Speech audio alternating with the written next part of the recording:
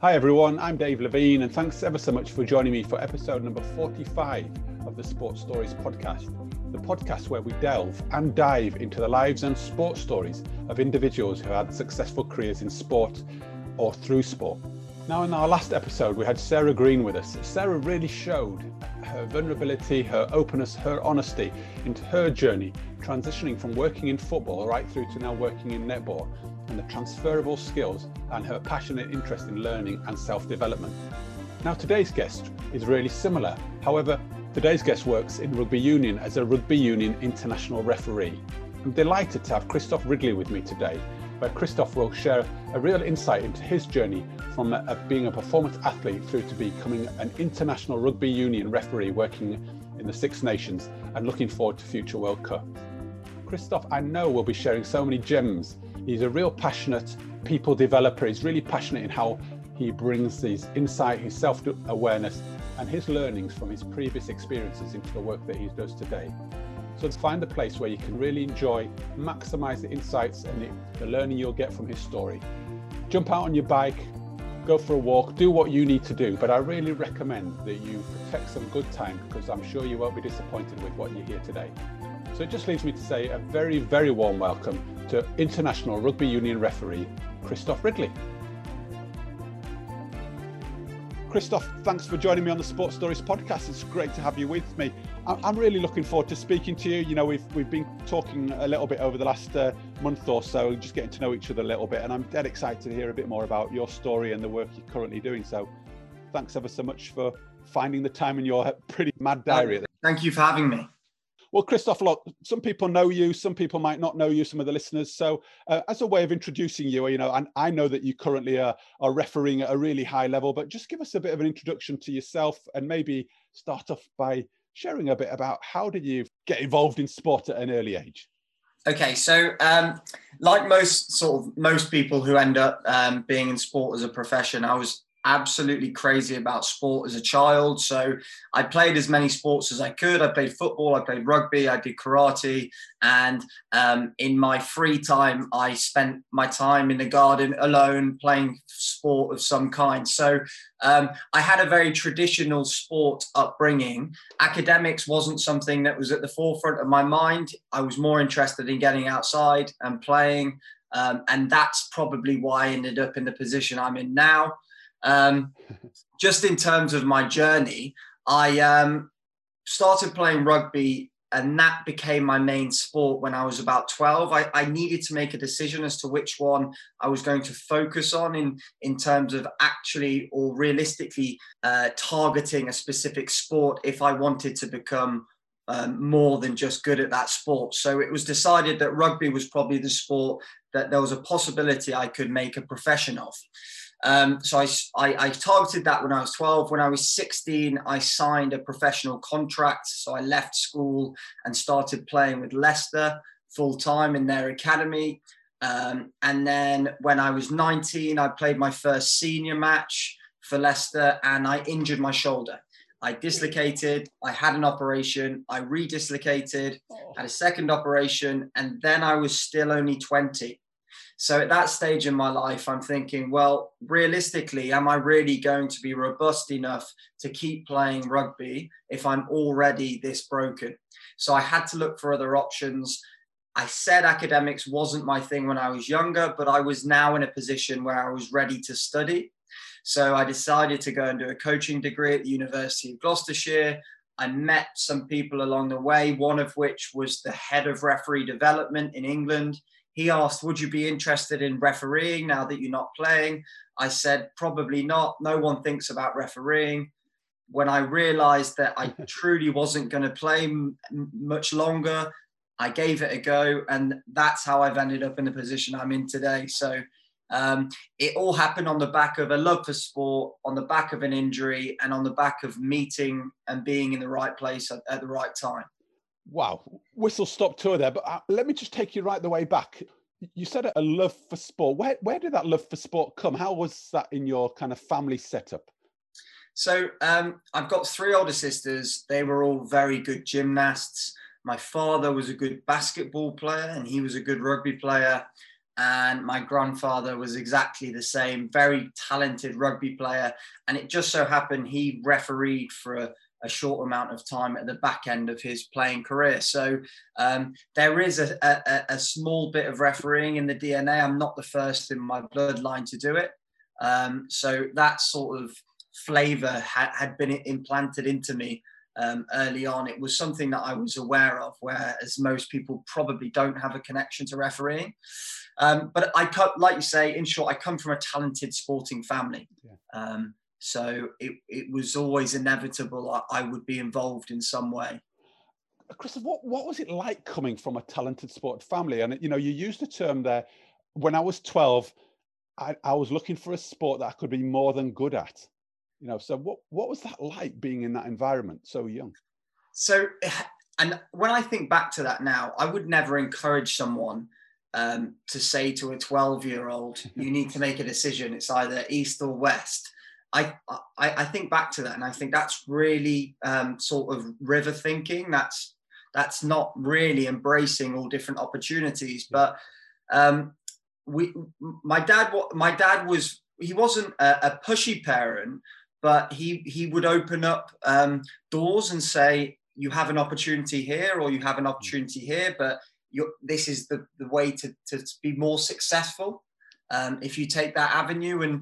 And when I was 12, he had that discussion with me, and the discussion pretty much was, you're a very talented sportsman, Christoph. It's likely, because every sport you play, that whichever sport you target, that you might become a professional sportsman, whether you target football, karate, rugby. But in order to make that happen, now's about the right time to start thinking about which one you really want to focus on, rather than playing football Saturday, karate Sunday morning, rugby Sunday afternoon. It was never sustainable to do it that way. And obviously I would never push on with one specific sport. So although it sounds out of the box and not the most, probably not the most advisable coaching method, it was effective in the sense of it gave me some purpose early on, which is probably what led to the success. Just again, play back to me, why rugby rather than football or karate or any of the others? What was it about the sport that you felt you could connect with and be successful at? So if you ask me what my super strength was, so to speak, I was particularly good at contact sports. Okay. So I was very brave when I was young. People used to always say I punched above my weight. I was very powerful for my size. And when we were in the playground playing bulldog and games like that, I remember other kids refusing to play bulldog if I was the person in the middle. And I have images in my head of that. But I was never the biggest kid. Yeah. Nowhere near it. I'm only 5'9" now. So that was the fact that they thought that wasn't because I was a huge kid. It was because people knew that I was daring and I was brave. So I knew that a contact sport was the right way to go for me, because I knew that's where I had an edge. Were you born brave? Do you become brave? How did that manifest itself as you went through, as you said, because you're not a big bloke, but actually there's something in you, obviously. I've often said, and coaches might disagree with me, but I don't think you can teach someone to be brave. Yeah. I think you can expose them to environments which can help them become more resilient. And a lot of that is with the mind, but teaching someone to sort of throw their body into collisions and not worry about the sort of collateral damage, not worry about, well, this might happen to me.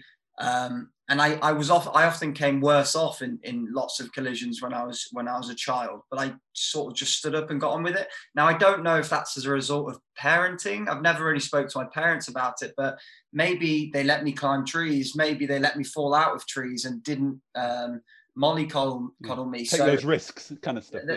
There might be something deeper there for me to explore personally, but I'd imagine some of it was nurture, but a lot of it, I think, is nature, and you're born with, I think, a contact bravery.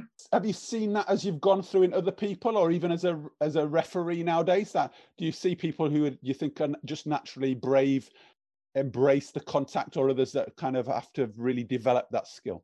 I'm really drawn to people who are very strong.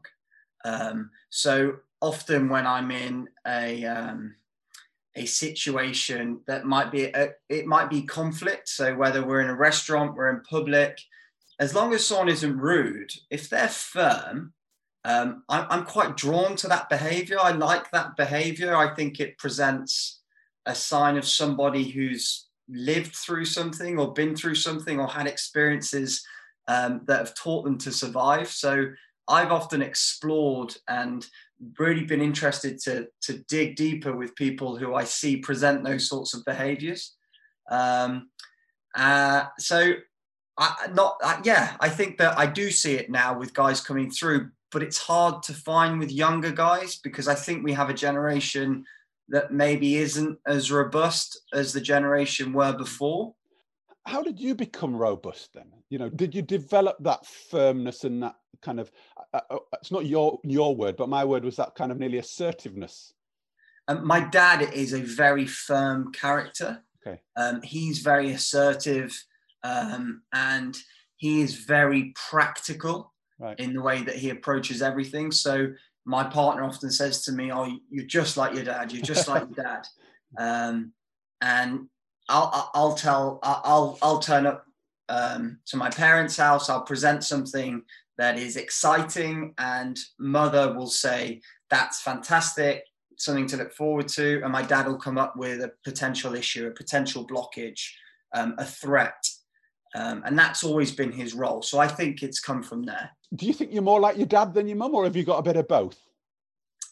My dad is very academic, and my mum, she's very emotionally intelligent. Yeah. And I think that I err more on her side in the way that I deal with people. But I wish I was more interested in school. I wish I was more interested in my academics because I think I missed a trick there.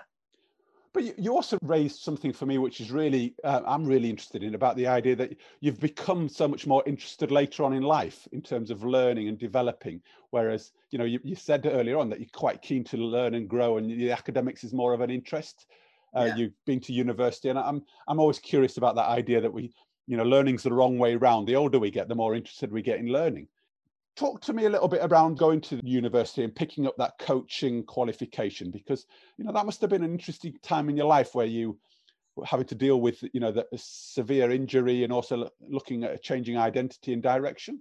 Yeah, it wasn't so much I became more interested in learning. I was just ready to learn. Right. Okay. I'd finished exploring. I'd finished testing boundaries. And I was ready to sit quietly and listen and write things down and take on board information. I was past the exploration phase. And I think it's difficult when you're still wondering what's going on out there, what's going on in here, what else could I be doing? Oh, I wonder what would happen if I press this button. I think that distracts from learning. It is learning, but it's your own learning. It's not the curriculum that's set up and how we're meant to do it. It's not formal, is it? I guess it's not the formal learning, it's the informal. No, so I was non-conformist. I wanted to learn when I was young, but I didn't want to do the curriculum. But I was ready and I was aware when I was older to take that on. And that's why I went into the coaching degree, as you say.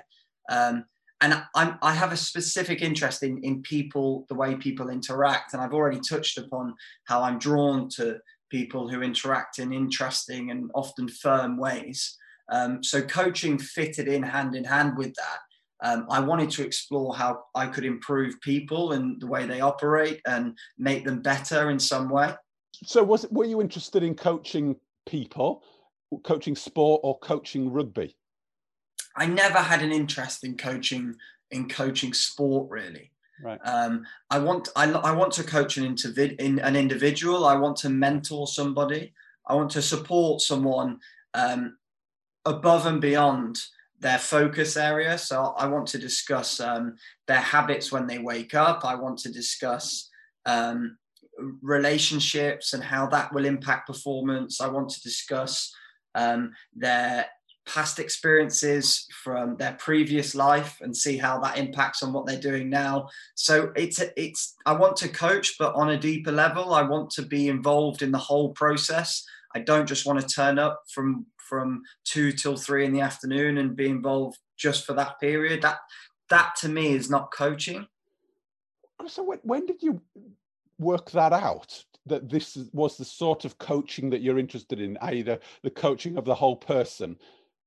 Having gone through a sport coaching degree, was it part of that process is where you found that out, or did you know that before and you've just used the coaching degree as a mechanism just to further some of your development?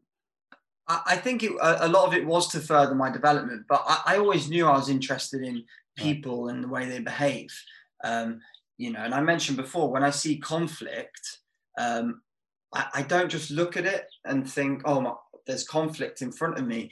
I look into the way people's body language is speaking. I look at their mannerisms. I listen to the way they're speaking, their tone, their volume. And I actually start gathering lots more information than I think most people do, because I'm so interested in those behaviors. And often I'll leave a family party and I'll turn to my partner and I'll say, did you notice the way this person was behaving? Did you notice the way that they looked when this person said this? And no, people don't notice it as much because I don't think they're as interested, but I'm just absorbed by behaviors. How does that link into what you're doing now then as a referee? How has that kind of helped or hindered you on your journey as a referee? So it's made me really aware of managing sort of my relationships and how I can create allies in the game, how I can rid of any threats that people may present to me. And as a referee, you're often playing that villain role. So part of that role is you have to accept that you're not there to be liked. You're not necessarily there to make friends at a minimum standard. You're there just to be respected. And ultimately, if no one speaks to you at the end of the game, you've probably done the job well. Or if no one speaks about you, you've probably done it well. It doesn't come with lots of gratification. In terms of how it's helped me, it just means I'm conscious of my own behaviors, how I present, how I can help get people on my side. And how I can be followable, understandable, and ultimately accepted by the people that are around me. And what I mean by people, I mean the players, the coaches, the spectators, and the wider audience. So the way that I present decisions, my body language, my signals, my tone, it's all thought through, it's all planned about how I can best sell this decision to everybody that's watching. Oh, you used a couple of words there which really jumped out for me, and I'll try and play a couple of them back to you. But one of them was around the idea of gratification. The idea that you said as a referee, you're often seen as maybe the villain.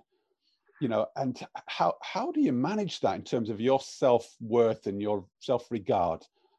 So the first thing I would say is, and you mentioned before about recognizing other people coming through who have the skill set to be robust, which is certainly one of the most important things in what I do. And the trickiest thing we find now, Dave, is generally young people need gratification for almost everything that they do. And that's why they film everything. And I say I do the same thing. Yeah. I turn up to a concert. I don't just stand there and watch it. I take 1,000 pictures and I video the concert. You're never in the moment. And the reason you're videoing and photographing is because you want to share it with someone else to get some sense of acceptance for what you've done. So our role doesn't necessarily appeal to young people, to the modern day to human being, because we constantly want reassurance and to be told that it's going well and to be told that that people are impressed with what we're showing them and what we've experienced, even though they weren't there. So it doesn't suit everybody. But I think because I'm aware of that, and because I was aware of that before I started, I knew that when it went well, I would be patting myself on the back and it wouldn't be a case of other people approaching me. And actually my goal now, Dave, is to not be spoken about. And I've had to make that adjustment and say, actually, this is what I want to achieve, even though it goes against everything that emotionally you want. Actually, if I achieve that, then I've done my job well. How do you do that then, Christoph? Because I just think it's such a pertinent point, and you've articulated it brilliantly. The idea again of, success is not to be talked about, in a day and an age whereby everybody's wanting to be talked about. And I just think, are there any strategies or how do you get your gratification if we base it on the fact that you said that actually we all need some of it, or we all need a pat on the back? Do you look for it in a different way then, or how do you manage that? It has to be, and I hate to use the word, but it has to be a quiet arrogance. I think it's not an arrogance where you push back at people who say that you're not very good and say, actually, I'm very good now because of this. It's okay, I can hear what you're saying, but inside I know the truth. I know that I'm put in this position by experts. I know that when I'm stood in that 40,000 capacity stadium, that there's no one else that can do a better job than I can at that point in time. Otherwise, they would be there. And I also recognize there are opportunities for me to continue proving that maybe I can be the best in the world at what I do. And that you're quietly just ticking over each week. You're reminding yourself, I'm put here by experts. I'm the best in this stadium to be in this position to do this job. And I have the potential to possibly be the best in the world at what I do. And all those three, I think those three things is enough to carry you week to week to week without other people telling you that you're great or that you're not great. And they're what I carry with me, and they're written down on a small sheet of paper, Dave. And okay. I put that in my changing room before the game. Remember why you're here. Oh, wow. Okay. So those are the kind of strategies that you use to keep yourself going, a kind of nearly self-affirmation kind of idea. Yeah, because you do, like you mentioned, you don't get it from other people. So you have to draw it from within. And you also pick up, that the term which I really like is that quiet arrogance. And there's a dark side to that, I guess, if you become overly arrogant. And actually, there's how you're using that and kind of getting a fine balance and getting it in a positive state. How do you keep yourself moving forward as well and developing? What's the role of kind of feedback and risking and getting things wrong to get things right? How do you manage that to keep yourself improving? So I've constantly been aware of surrounding myself with experts. And that's partly how we've ended up talking to each other, because I'm constantly reaching out. I want to talk to people who are interested in developing. I want to talk to coaches, players, other referees, and just absorb as much different information from different sources as possible, and not necessarily rugby people. Right. I'm looking to transfer skills from all different walks of life, whether that's business, other sports, and bring them into my game and what I do and what I try and achieve.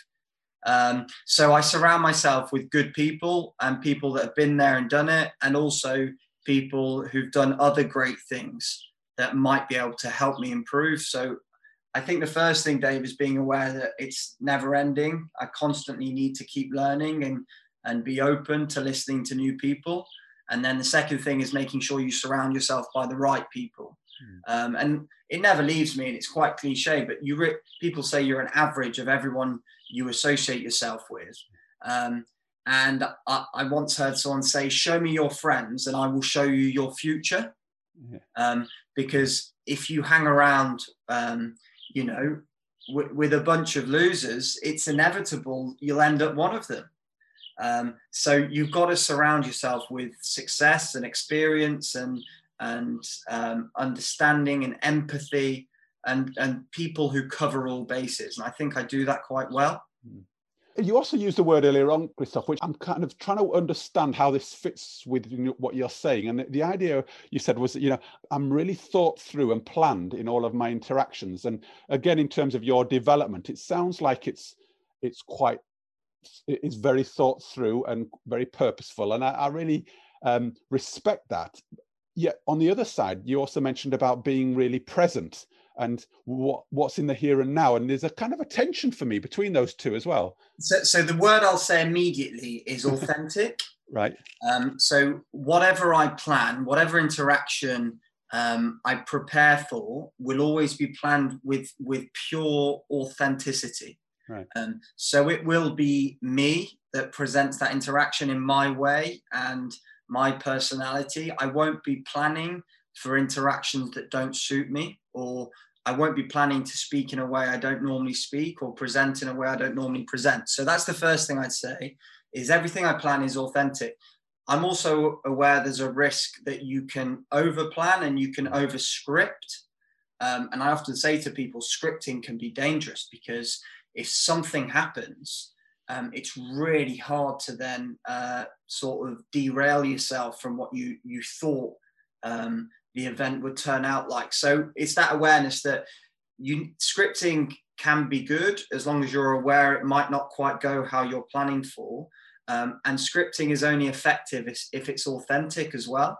I just want to give you an example of how I would plan my interactions. So they're not necessarily detailed conversations, but something like this. So when I was first starting to referee in the Premiership, this was 4 years ago. I still look reasonably young now, but 4 years ago, I was really baby-faced, childlike, and walking in those changing rooms with players who played for England and other international teams would instinctively look at me and think, what is this child doing here? And how can he possibly manage this whole group of 30 experienced men who are all older than him? So I knew that I needed to adapt my behaviors to fight that stereotype, to fight that instinctive thought that they would all have. And the way I planned to deal with that was to be slightly firmer than I would normally be. And the words I would use is businesslike. So I planned to be businesslike, and that meant shaking hands slightly firmer. It meant eye contact. It meant not overly smiling and being too flowery as I went in. I wanted them to know that I appeared mature and like I knew what I was doing. So when I say I planned those interactions, the plan was just to be businesslike, and then I had to decide what businesslike looked like for me. Fabulous example there, Christoph. How did you get to that place? You know, there's lots of listeners here will be going, you know, I need to turn up in my workplace or in my environment or in my sport or whatever. And, you know, did you work that out yourself? Did you have some support to work that out and then practice those strategies? You know, because that's you know, for me, playing again that sort of that tightrope between authenticity and being kind of very deliberate. Yeah, and it really is a tightrope, and I haven't always got it right. And one of the points you just made about how have I got there, I've got lots of scars. Right. Where it didn't go well. Okay. But I learned those things early, and I tried things in my career when it didn't matter. Yeah. So you have to choose your moments. Okay. And that scripting and that being deliberate, like you say, that doesn't just go on at work. And if you want to practice to make it happen at work probably isn't the place to practice it, but you can practice it at home. I'm often deliberate in the way I deliver a message to my partner. Yeah. How can I manage my partner's expectations when I tell her the house we've bought has fallen through? How can I deliver that message so that it's not just bad news and there's still something to look forward to at the end of the delivery? So I think even there, in a low-level environment, they're thought through, they're deliberate. It might go how you want it to go, it might not, but it's practicing for that environment where you want to take it. So it's not just using those strategies when you need them, it's using them as a habit. And I think if you make these habits, that's when you become world-class at what you deliver. And as you were talking there, I was thinking, gosh, you know, this is not just something you're turning on the pitch when you cross over the line onto the field as the referee. It's something that you're actually installing in you, whether you're at home, whether you're dealing with your peers, whether you're dealing with the press, whether you're dealing with fans. It sounds like this is something that you're very, very conscious of? I think everybody does it. Whether everyone's aware they're doing it, I'm not so sure. And if someone were to watch this and said, well, I don't do it, unless you are 100% consistent with every character you come across, whether it's your mother, your partner, the waiter in the bar, if you don't treat them all the same, then you are doing it. Because you're choosing different fronts, you're choosing different tones, different language to suit those individuals. So everybody's doing it. Whether they're aware is a different thing. And I love the idea how you're positioning it. You know, your training ground for you becoming a world-class ref is everywhere, isn't it? Absolutely, because it's habits. I think when I think world-class, I think habits. It's something you live and you breathe. It's not something you turn up and become world-class for a few hours and then walk away from it and then go back to average. World-class is a constant. It's relentless, and it's 1%, and it's doing it at a capacity that other people wouldn't be able to cope with. They're the sort of things I think about when I think world-class. And I don't think I'm there yet, but I want to be there. And I've seen people who do demonstrate behaviors which are there or thereabouts that I aspire to be like. But I do think it's full time. It's not something you can dabble in and out. You made me smile there when you said I don't think I'm there yet. And I wondered what's there in terms of being world class? I don't know. And I'm also aware there's no perfect performance. Yeah. There's no completed performance from our point of view. So on the whole, I don't know what I'm trying to achieve. But I'd like to be regarded, or if not regarded, I'd like to get to the position that I was always capable of getting to. I don't want to leave any stone unturned. I want to push myself so that I can reach my max capacity. Yeah, whatever that is. Whatever that is. And I don't know what that is. I don't know whether that would be deemed by someone else as world class. I just don't know. Well, and I was talking with a colleague of mine who's also a respected coach, and we were talking about the concepts of kind of boundaryless, or we don't know what our full capacity, and how do we keep pushing the boundaries to find what that, that maximum really is, and it sounds like you're really striving to keep becoming absolutely tuned into who you are, what you're about, and therefore how that kind of turns out in the world and the work that you do. I know it's another cliche term, but it's a journey, isn't it? It's something that it's a journey. And the amount of times I've thought I've completed the journey and I've sussed it and I think, oh, I get it now. I completely understand what you need to do in order to be super successful. And then I hit another speed bump and I realized, actually, I thought I got it then, but I don't, because I've just found this out. And then only days ago, my game at the weekend, you find out again that actually I'm not as completed as I thought. There's something else that I had never considered. So I think you will always have those feelings that you have sussed it, but then you'll have a realization that you haven't at some point. Well, and my sense is that when we think we've sussed it, that's the time then things are not working. We're actually not, we're not learning, we're not developing, and that's the time when we actually start going backwards. So I really kind of like your idea there in terms of actually being open to the fact that we're continually learning, and actually it's a recognition or review of actually where we're at and how can we go from where we are. You mentioned, Christoph, also, scars, you've mentioned the speed bumps kind of idea. Have you got a kind of an example or a scenario where things didn't go so well, and how did you pull yourself out of that time? Because a lot of listeners again will be thinking, gosh, sounds like this is all perfect and you're just doing so brilliantly, and you're at the top of your tree nearly in terms of where you are in the game. Still places to go, but it's not all been plain sailing. I know that. And actually, how have you managed yourself through the low times? So the first way I managed myself is I knew that there would be low times even when it went really well. So I always took the huge successes with a pinch of salt. I always knew this wouldn't define my career. This wouldn't mean that I'm now the best. There will be a moment where this goes wrong and comes crumbling down. Because I've surrounded myself with people who've been there and done it, I'd heard stories that it's a full circle. You at one stage you're the best in the world, and weeks later you've made the worst decision in the world. And that's just the way sort of our careers work. So firstly, I before I had any catastrophic events, I knew that they were coming. I knew at some stage something would happen that I couldn't control, or that I just got wrong, because you can't operate at that level in sixth gear constantly. Eventually you're going to drop a gear and you're going to miss something. So the event I think about, and it's a game that lots of people know about, it's Exeter against Harlequins.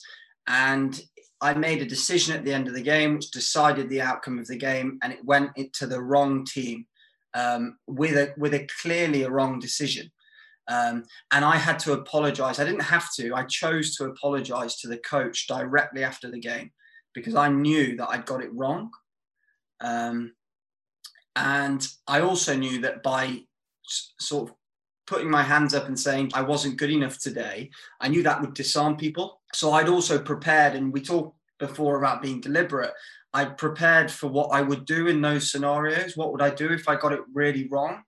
And the first thing I've always said is I'll be honest. I'll have a brutally honest review culture with myself, where I will be transparent. And if I messed up, I'll put my hands up and say, Christoph, that was not good enough.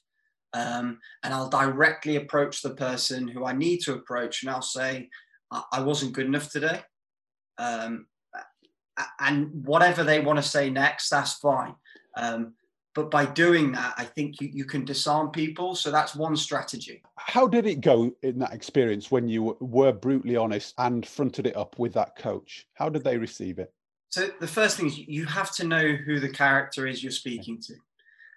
So you can't plan to have one specific method with how you're going to deal with it, because not everyone is going to respond in the way you want them to respond. So you have to make sure that the way you're going to attack it after you've got it wrong suits the individual who you're going to take it up with. And I knew that this particular individual was rational, was reasonable, and would be understanding of the fact that I'd got it wrong. One of the other reasons I knew that was because I'd got it right so many times before. I had money in the bank, if that makes sense. I'd refereed 30 games that had gone really well. So this was one mistake. And if I could be transparent and honest about this one mistake, then I just think your respect actually goes, your kudos increases, as opposed to going the other way, because people see, he knows when he gets it wrong. He's honest. Knows he doesn't know everything. But therefore, there's also a good temperature test there. That he also knows when he gets it right, because he's honest. Yeah, and again, back to your question about how I knew how the coach took that. I knew the character would take it well, but I chose my moment. And the moment isn't immediately after you blow the final whistle. Okay. You've got to and you spoke about temperature.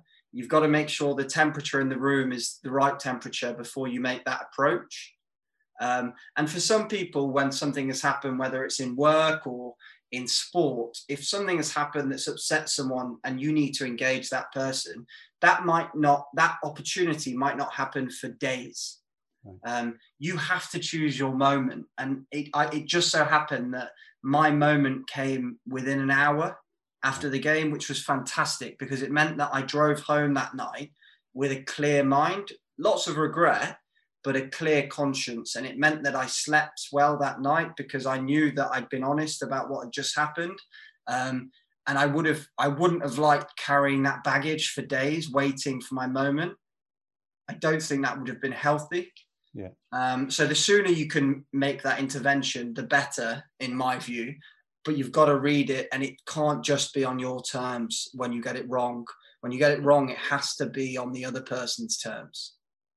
And you're sharing so many lovely stories and examples, Christoph, and I'm still drawn back to asking a similar question about, gosh, how did you develop this sort of intuition and this awareness and insight? Because again, lots of people be going, wow, how have you, you're always saying, I've got to read it, I've got to pick my timing, and I've got to check the environment. Can you develop that? Did you develop it? Is it through your rugby referee training? Is it through the coaching?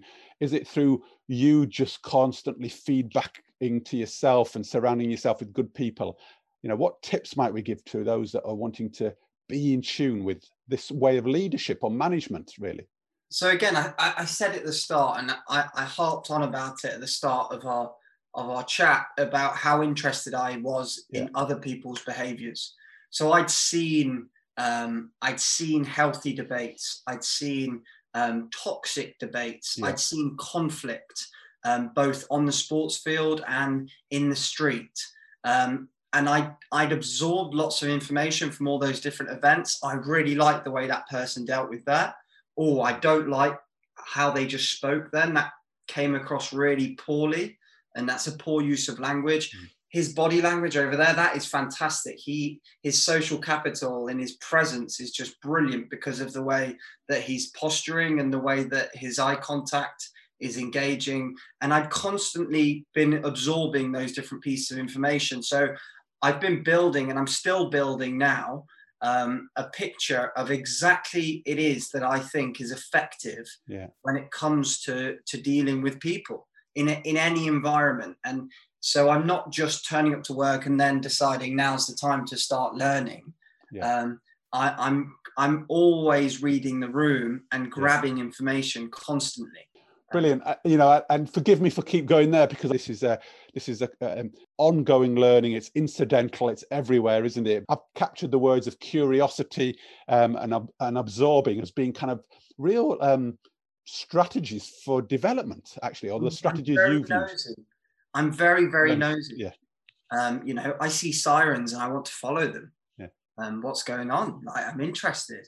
I see, you see police running through the street. Let's follow them. Let's see what's going on. It's interesting. Yeah. So I am curious, and I think it's good to be curious. Yeah. And I've probably still got a childlike mind in the way that I'm curious. And I think that's healthy. People say, and you often hear them say, you should still want to explore. You should remain curious and creative and full of wonder. And I try hold on to that. I think I'm lucky because naturally I'm like that. But I think if you're not, to try create curiosities, I think a nice thing. So somebody played to me, one of my previous guests played to me the idea of having a beginner's mindset, that you've always got something to learn, and I think it links to that childlike kind of curiosities that, I'm always there at the beginning. There's always something more that I can get, which actually really spurs you on towards performance and maximizing potential. So I really kind of parallel the two there. And that always having something to learn. There's two different. It's funny because I mentioned about you thinking you've got it sussed on one hand, which I've had that experience where I think I know everything at this stage. I think I found it all out. But I also have imposter syndrome every week. Right. So I wonder whether I'm really meant to be there. And we spoke about how I deal with self-doubt. But don't be. I would.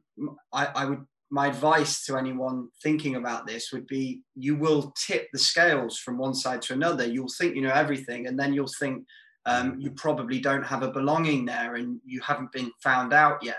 And that's normal, I think. It's perfectly normal. Every week, and in the Six Nations just gone, I was stood during the national anthems between France and Wales, and I was stood next to Owen Jones, one of the best players in the world at the moment. And I was thinking, I'm not sure I belong here. And I was thinking that on the pitch in the moment, 2 minutes before kickoff, during the national anthems, wondering whether I was in the right place at the right time, and shocked that I hadn't been found out, to have not been good enough yet. And then you're kicking yourself to try straighten back up and realize why you are there. So it's perfectly normal to have doubt, and it's perfectly normal to think you've got it sussed. So it's ever evolving. I just wanted to give those two sides to say that I felt both.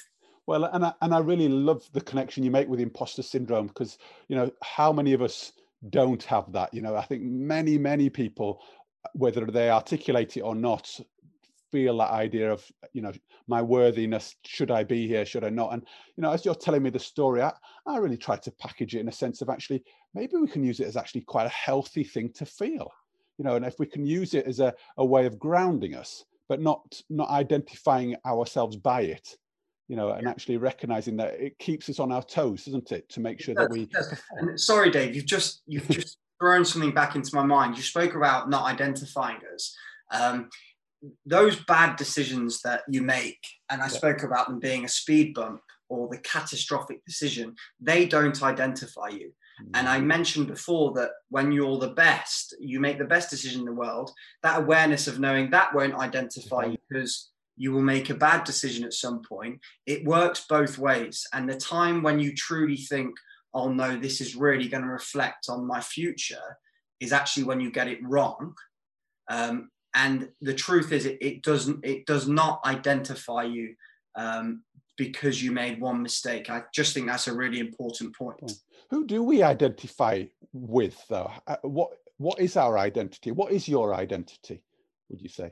I think identity is your consistent behaviors and your consistent performance week to week. So if you want it sampled and you want a true answer, I think the sample has to be 50, 100 games. It has to be over the course of 5 years. Your identity is not found out in one day. And I always trust people until they give me a reason not to trust them. I have people tearing their hair out because I will meet one builder for a quote and then I'll take his word and not get another quote. And people say, you're crazy. And I say, but I trust him. And I'm going to give him the benefit of the doubt because I liked the way I connected with him. So I want to trust people all the time. Lovely. I really like that, dear. And it just throws out the idea to the listeners, though, about them considering what trust means to them and how they relate to it. And, so much of the work that I'm doing at the moment is underpinned and always boils down to that concept of and that relationship with trust. Just want to ask you, before we kind of begin to wrap things up, though, you've talked about some of the challenges and the speed bumps. What would you say would be one of your biggest highlights in your career? I always like to pick on something really positive. So far, what would be your biggest highlight for you? So 2 highlights, and we've spoken about both sides of the spectrum. So I'm going to give 2. First one, when I got injured and had the realization that I was never going to play rugby again, was devastating for me. But at the same time, it gave me a clenched fist. It made me think, right, this is change. This is an opportunity to do something different. And I'm not going to let something like this happen to me again. And we talk about iron fist, velvet glove. So clench the fist, and on the outside, no one notices because you got a nice glove on it. So that gave me that ability to say, right, I've had this huge setback here, but it doesn't matter. If anything, it spurred me to go and do something else and be really good at it. So that's my first highlight, is that setback that gave me that clenched fist. And my second highlight is when I then got a professional contract as a referee and realized that I'd now got my foot in the door to the possibility of being the best at something else. And I realized there was an ability to transfer from one thing to another. And I think that they were 2 special highlights for me. One being a huge setback and one being the pickup again, where you restart that journey with something else. And I think they join together really nicely, as opposed to just thinking of one game that's a great highlight. Yeah. I think to connect those 2 together, and one day I'll come back on the podcast and there'll be a third part to this story and then possibly a fourth part to this story. So those highlights should connect, and they won't all be good things, but there'll be things that made for good things. Yeah, pivotal moments. Somebody termed that for me as well, that you made them into pivotal moments in your career. Yeah, and whenever you're asked for a highlight, I think people assume you're going to tell them the best game that you've been involved in, or the best moment. And I just think highlights are more than your best. Highlights sometimes are the worst. because they're your recalibration moments. They're the big intervention moments where you really learn and something changes. So what's next for Christoph then? You know, where do you go next in your sports story or your journey? So for me, my mind is heading towards 2023 World Cup now. So I'm concentrating game to game every week. I want to be outstanding so that I'm a step closer to being selected for the World Cup in 2023. So that long-term goal, 2 years away, gives me purpose week to week. But I'm interested in other things as well. And that's important. Is I think if you watch this podcast, and the people that do will have an impression that I'm quite intense, and that I really do only think about this and nothing else. I do other things. I have a really nice relationship with my partner. We enjoy walking, exploring in forests across the country. We go abroad to do some trailing. We're building a house together. So there's lots of other things going on. And that's important to this whole process is, although, and I said before that the world-class behaviors, I think, is a habit. Part of being world-class sometimes, I think, is doing nothing or doing something else. And that has to be planned in. You have to let go for hours at a time, because we did mention it, you cannot operate at sixth gear constantly. You've got to drop it down, and you've got to have some off time. You've got to have your mind thinking about other things so that you stay fresh. And I often describe it, and the analogy I use is about having sharp tools and not having blunt armor. If you're constant and you're going at it and at it and at it, you will become flat and dull, and it becomes boring. If you step away, do something else, and come back, you're fresh, it's exciting, and you go again, and there's that surge forwards. So as much as I've spoken about it being full on, very intense, constantly thinking of ways to learn, that time of doing something different that you enjoy is so invaluable. Brilliant. What a great message as well, Christoph. And I can hear the kind of the tension in you trying to not just say it, but really bring it to life for you, to drive your performance levels. And I'm going to say your life performance levels, because they're not about refereeing this, is it? It's about, that's a part of your whole, your whole life pie, as it were. So yeah. It's a great message. A quick pointed question in terms of, your development. And this is a gift that I often ask all my guests is, what resources, or are there any books or anything that you've called on that have really been useful to you that we can share with some of the listeners that they might get some value from to help them on their journey? The one book that lots of people talk about in my world is Chimp Paradox.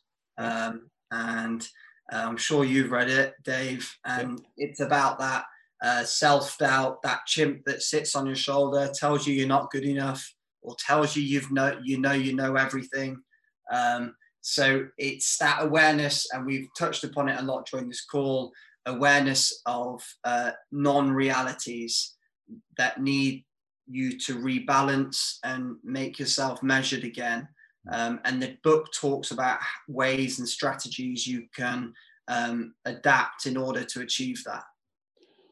Brilliant. And I can see how that really plays into the story that you've told today in terms of your real deep self-awareness and curiosity to know more about yourself, to be able to have really positive impacts on others. So I really, really absolutely see how that lands. Two very last quick questions then. What advice would you give to a teenage version of you?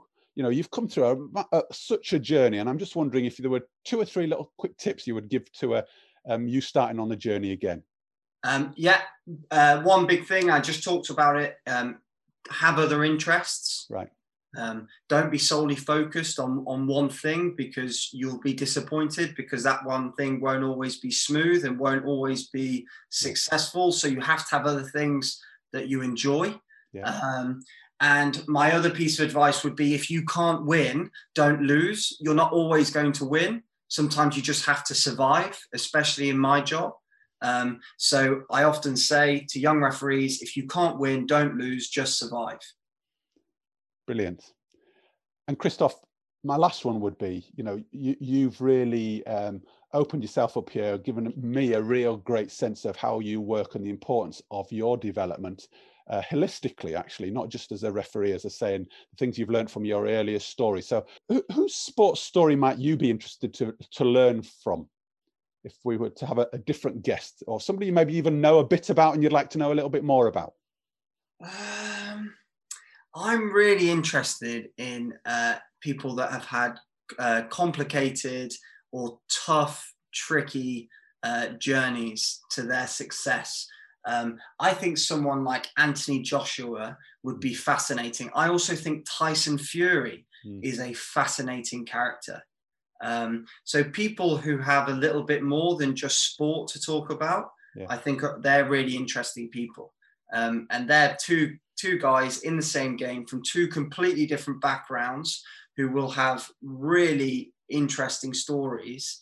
But it will be more than just about boxing. It will be about experiences they had as children and growing up, and why that put them in the position they are in today, waiting to fight each other, basically. Well, and I think you bring a lovely point out there, in a sense of actually, what's made those two people is their stories. We might know bits about them, but actually, what I've picked up from you is about your journey right the way through, from having that real big setback, but how you used that coming out of a playing career into actually creating a new identity and a new career. But actually, do I dare say, not just creating a new identity, but actually really developing yourself as an identity rather than being labeled as a referee or whoever. And linking it back to your mother and your father and the different roles that they played, I thought was a fabulous connection. And I can see how that's dripping through, and you're still being curious about how that comes to play. So, Christoph, thanks for being so open and honest. And I pick up on that point again of you feeling quite purposeful and thought through, but I also feel a real softness and a genuineness to really want to engage with people. So thanks for sharing it and being your authentic self. Should any of the listeners wish to find out a little bit more about you, how might they make contact or follow you or be interested to check in with you? I'm always available to be contacted on LinkedIn. It's Christoph Ridley, and I use social media and things like that. And I'm always open to have conversations, especially about things like this. Because I'm not just interested in it, but I care about it. And I sincerely care about it. So if anyone wants to get in touch, please do.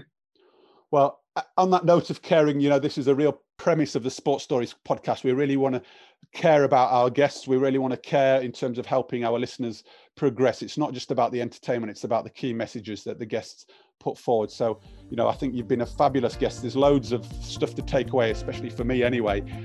So on that note, thanks ever so much. And we look forward to, as you say, having you again on the podcast to hear the next part of the journey. So thanks, Christoph. Really appreciate it. Thank you very much. Really enjoyed it. Well, there we have it, episode 45 of the Sports Stories podcast, where we certainly did delve and dive into the sports story of Christoph. He was really open, really purposeful, really passionate. But what also came through for me was his determination for learning, for improvement, for reaching high standards and reaching the top of his game, whatever that means to him. He was a determined individual there that shone through. And I really love the idea how he touched on some of his adversity and how he turned that to really take the positive mindset out of it and the positive experiences out of that to really drive himself forward.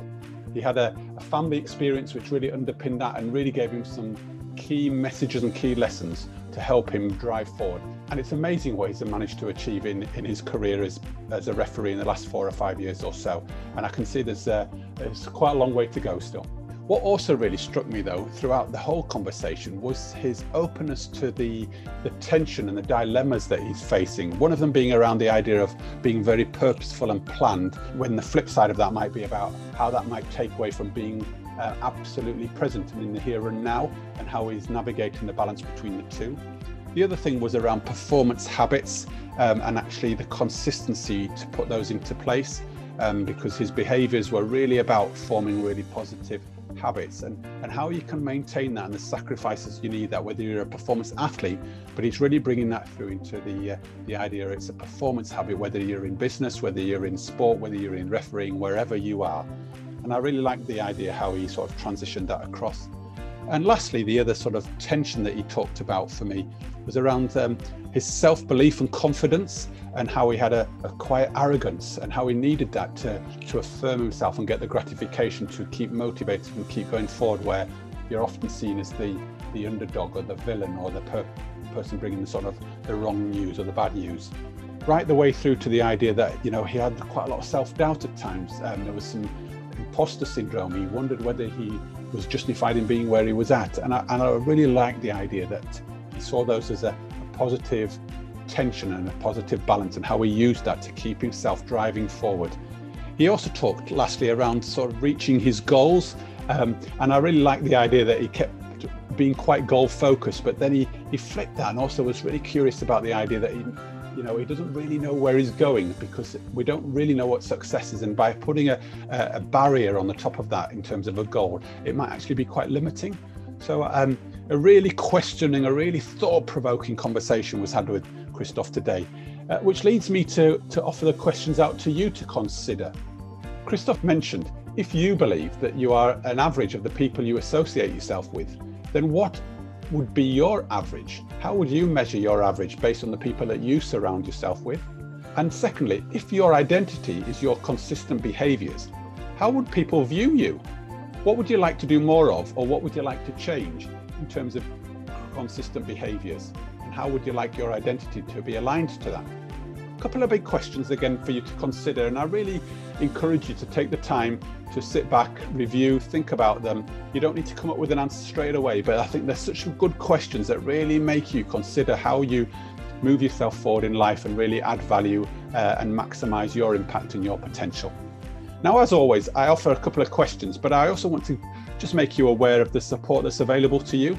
I'd like to bring to your attention the Maximizing Your Leadership and Coaching Impact program that we have running. Please have a look on the website and sign up to that if you're interested. It's a fantastic program which will give you resources to look over a whole kind of a year's journey. So please delve in deep, have a look and see how you can really maximize your journey and your learning there. Secondly, there is the coaching and mentoring support and mentoring offer. Once again, sign up to that, have a look on the website. There's a number of different packages. And Christoph really talked about, the number of people that he surrounded himself with to help support, mentor and coach him. So this is your opportunity to surround yourself with really expert, credible, experienced individuals to help you on your journey to maximizing your impact. And lastly, all I say is, we really thrive off the feedback and the great stories that we get through from you in terms of the impact the podcast is having in the programs. So please keep in touch. Have a look on the website, drop us a note at www.sportsstories247.com. Your feedback, your comments, your ideas, what's working for you, what's missing is always really valued, because we want to keep continuing to offer you the value that you deserve to help you make a difference in your life. And lastly, I just want to give a big thank you to you, the listeners, as I always do. Thanks to today's guest, Christoph. It was a really fantastic in having him on.